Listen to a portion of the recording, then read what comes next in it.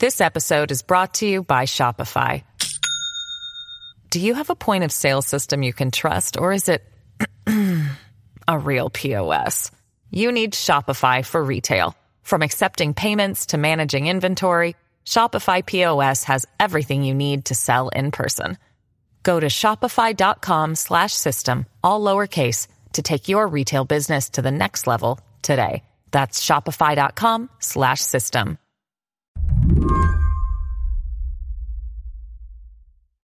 I'm pregnant right now, in my third trimester. And when I first got pregnant, I wanted to understand all the information that was coming my way. How much caffeine was okay? Is deli meat really dangerous? Should I get that invasive test? I wanted data, not judgment or old wives' tales, which is how I got to know Emily Oster's work. Oster is an economist at Brown University, and she made her name with two books, Expecting Better and Crib Sheet. They basically teach laypeople who are expecting kids or have them how to think like economists, to examine the underlying data and then make the best, most informed decisions for their own families.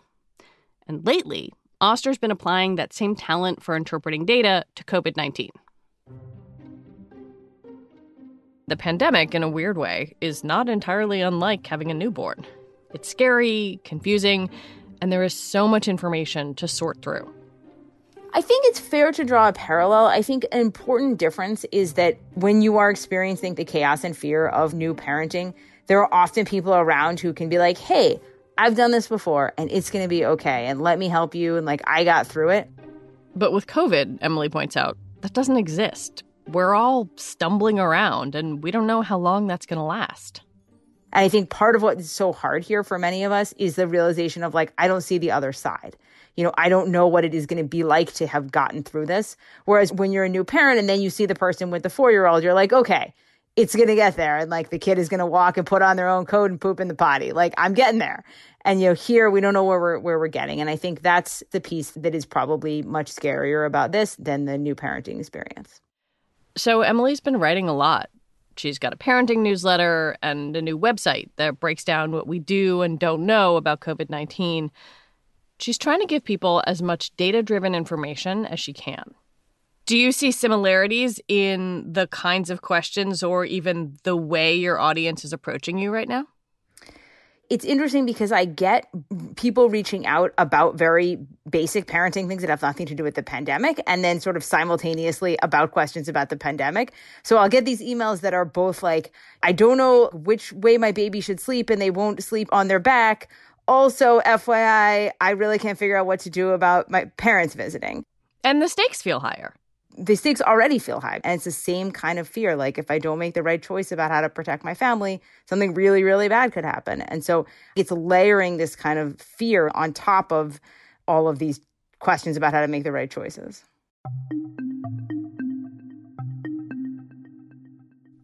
We're all dealing with those questions. And it's hard to know what to do. Information is coming at us really quickly, and it's changing all the time. It can feel paralyzing. So today on the show, we get an expert's view on how to deal with that flood of data. For parents, for policymakers, for anyone just trying to be smart, responsible, and safe. I'm Lizzie O'Leary, and you're listening to What Next TBD, a show about technology, power, and how the future will be determined. Stay with us.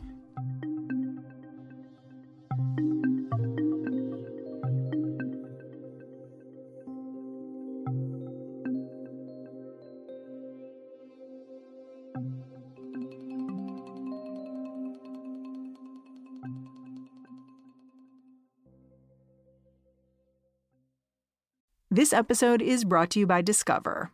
When it comes to your finances, Discover wants you to know they are the credit card that is always there for you.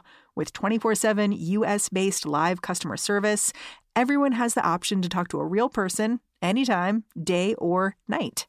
Yep, that means no more waiting for, quote, normal business hours just to get a hold of someone. We are talking real service from real people whenever you need it. Get the customer service you deserve with Discover. Limitations apply. See terms at discover.com/creditcard. This episode is brought to you by Shopify. Do you have a point of sale system you can trust, or is it a real POS.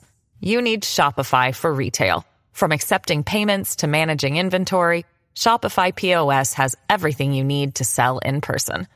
Go to shopify.com/system, all lowercase, to take your retail business to the next level today. That's shopify.com/system. Emily Oster has made her name as a kind of translator. She takes huge swaths of data and often overwhelming information and turns it into simple, useful advice for her readers.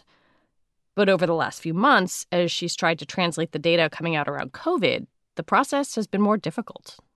What's the difference between the kind of data you were looking at when you were writing your books, or even when you're thinking about non-COVID parenting advice, and the kind of data you are asked to consider right now? I mean, there are many differences, but I think the biggest is just that the data that we're seeing now is not vetted and is very hard to get.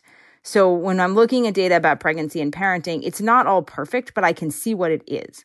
So it's easy to see, okay, here is the evidence on breastfeeding. I can see why some of it is better than others. It's very complete. I understand what the researchers did. I understand how many people were in these different groups.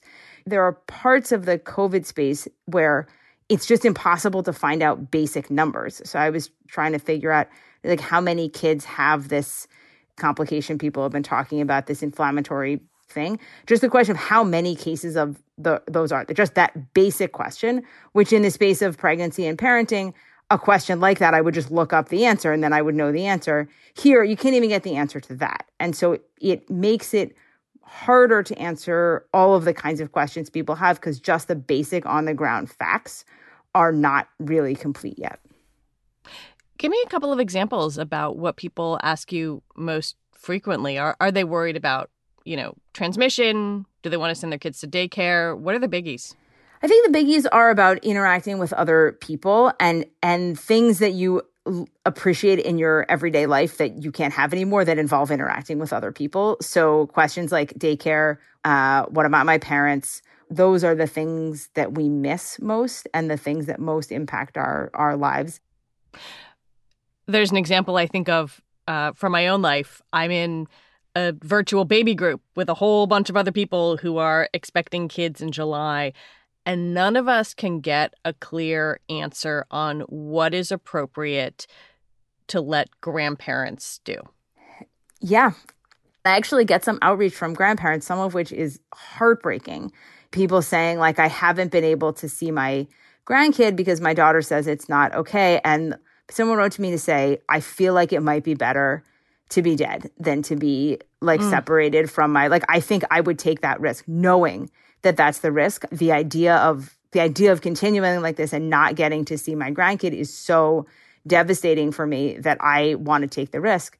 And the question is how do you think about the choice when that's what they're saying? But then again, you don't want to be the person who put your parents in that risk situation. I mean, I think that's what's such a hard balance and something I think many of us haven't really grappled with. Well, let's talk about that a little, because every day there's a new scary thing, and it's really hard to know what is something to worry about and what's maybe meaningless or going to be debunked in 5 days. How do you parse out what's worth digging into versus what's something to dismiss? One piece is just trying to figure out what do the numbers look like. So COVID has a lot of different manifestations in terms of symptoms, and you see a lot of different weird things people are saying. What about COVID toes? What about the loss of sense of smell? And so some of that is, I think there's a question of sort of looking at, is this plausible? Is it possible that this is what's going on? I think that's kind of one piece I like to look for. But then the other thing is just trying to follow something over time and try to understand, are we seeing more of this when we look back? But it's hard because you see, a lot of these things engender a tremendous amount of fear. And you'll have an example of something that just is terrifying, but it's one example, one person, one incident. And then it'll sort of disappear and no one will ever come back and say, oh, by the way, that turned out to just be kind of a random thing that wasn't related to this at all. So you're sort of left with this idea that everything is terrifying. Well, let's take one of those things. So COVID toes is this example, these toes that look like they have frostbite or chilblains, and they've showed up in certainly anecdotal reports and some medical data. What do you do with that? Like, what's your analytical approach? The first thing is to sort of think about this question of, is this plausible? But in the case of COVID toes, the answer is like, yeah, this is an inflammatory thing. Then we try to think about, is this a tension? And there's a piece of that attention, which is actually, I think, more important in a lot of these cases than you might expect. When you start telling people, hey, if your toe looks weird, that might be a sign of COVID. Then a lot of people are like, oh, what's on my toe? And a lot of people's toes look weird. My husband's toes look really weird. I don't think they look weird for this reason. But, there's there's a sort of availability bias, particularly when you're looking at these more mild symptoms. So, we try to kind of look at whether it's plausible, think about, is it really the case that we've seen more of this? What's the base rate in the population? It's not something we talk about a lot. Maybe people have these all the time. So those are the kind of pieces of that we were talked about in that case. There are the weird symptoms like COVID toes, which can range from puzzling to scary. And then there's the terrifying stuff, like reports, rare but alarming for parents, of a serious inflammatory syndrome in kids that is similar to Kawasaki disease and that might be linked to COVID-19. I asked Emily what she's telling her readers about that. There are really sort of two pieces there that I'm trying to help people parse through. One is the question of, are a lot of kids getting COVID? Is COVID really super dangerous for kids?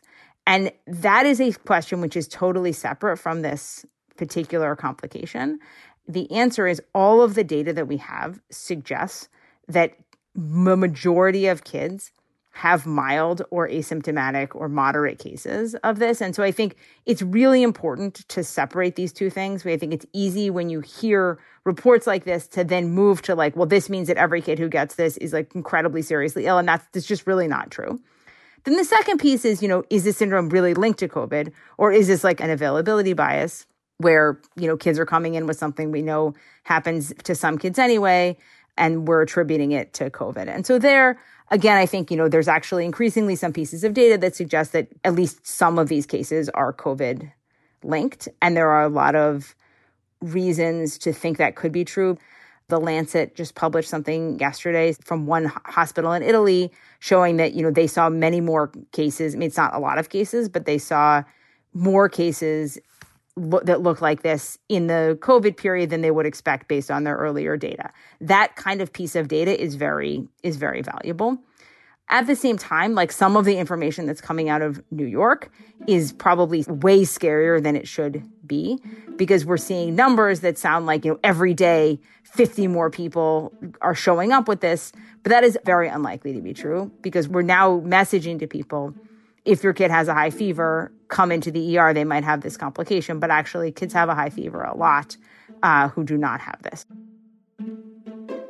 I think on top of that, it's probably pretty important for people to understand that this syndrome is, for the most part, very treatable. So, Kawasaki, in the sort of typical time, something like, there's maybe 5,000 cases a year in kids in the U.S., and the vast majority of those kids recover without any long-term consequences. So even though this is super scary, it is largely treatable.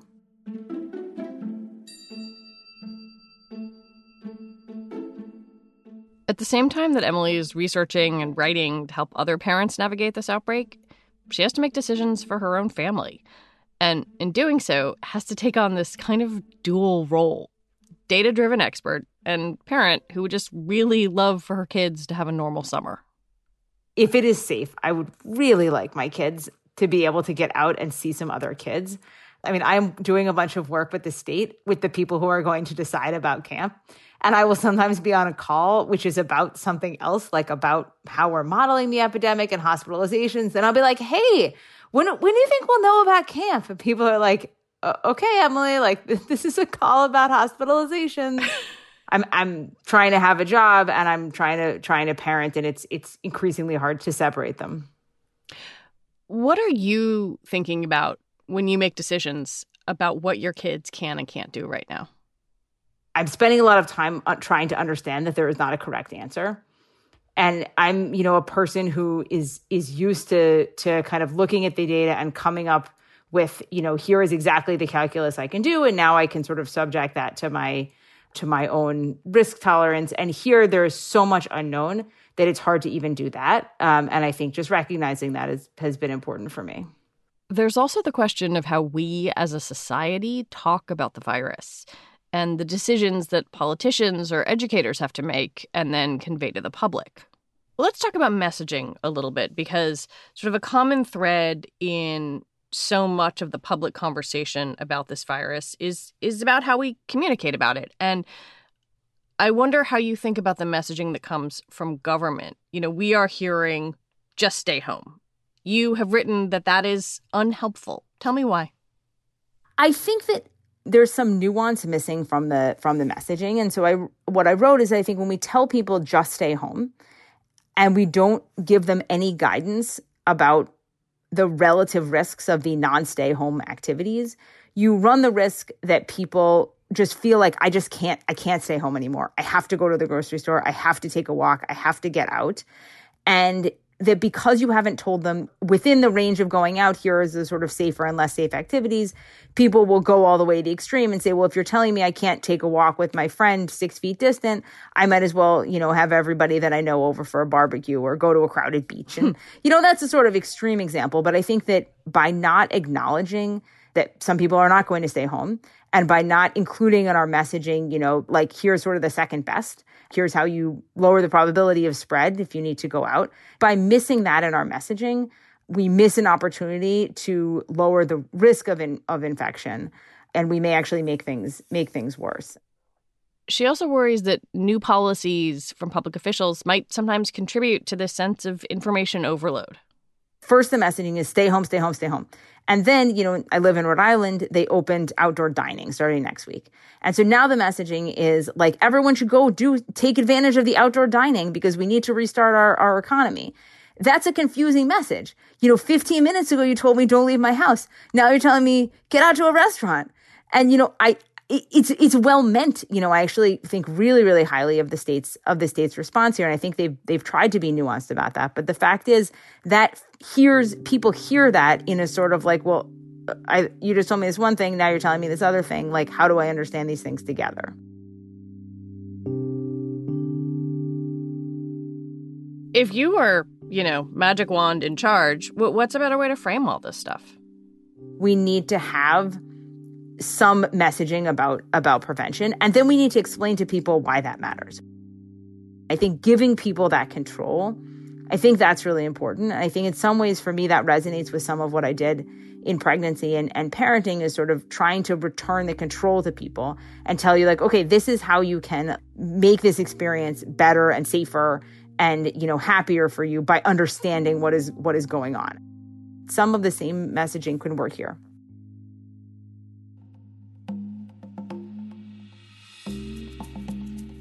Emily Oster, thank you. Thank you. Emily Oster is an economics professor at Brown University, and she's the co-founder of the website COVID Explained. You can read her work there or at slate.com, which is reprinting some of the pieces from her site. That's our show for today. What Next TBD is produced by Ethan Brooks and hosted by me, Lizzie O'Leary, and is part of the larger What Next family. TBD is also part of Future Tense, a partnership of Slate, Arizona State University, and New America. Mary will be back on Monday. Thanks for listening. Talk to you next week.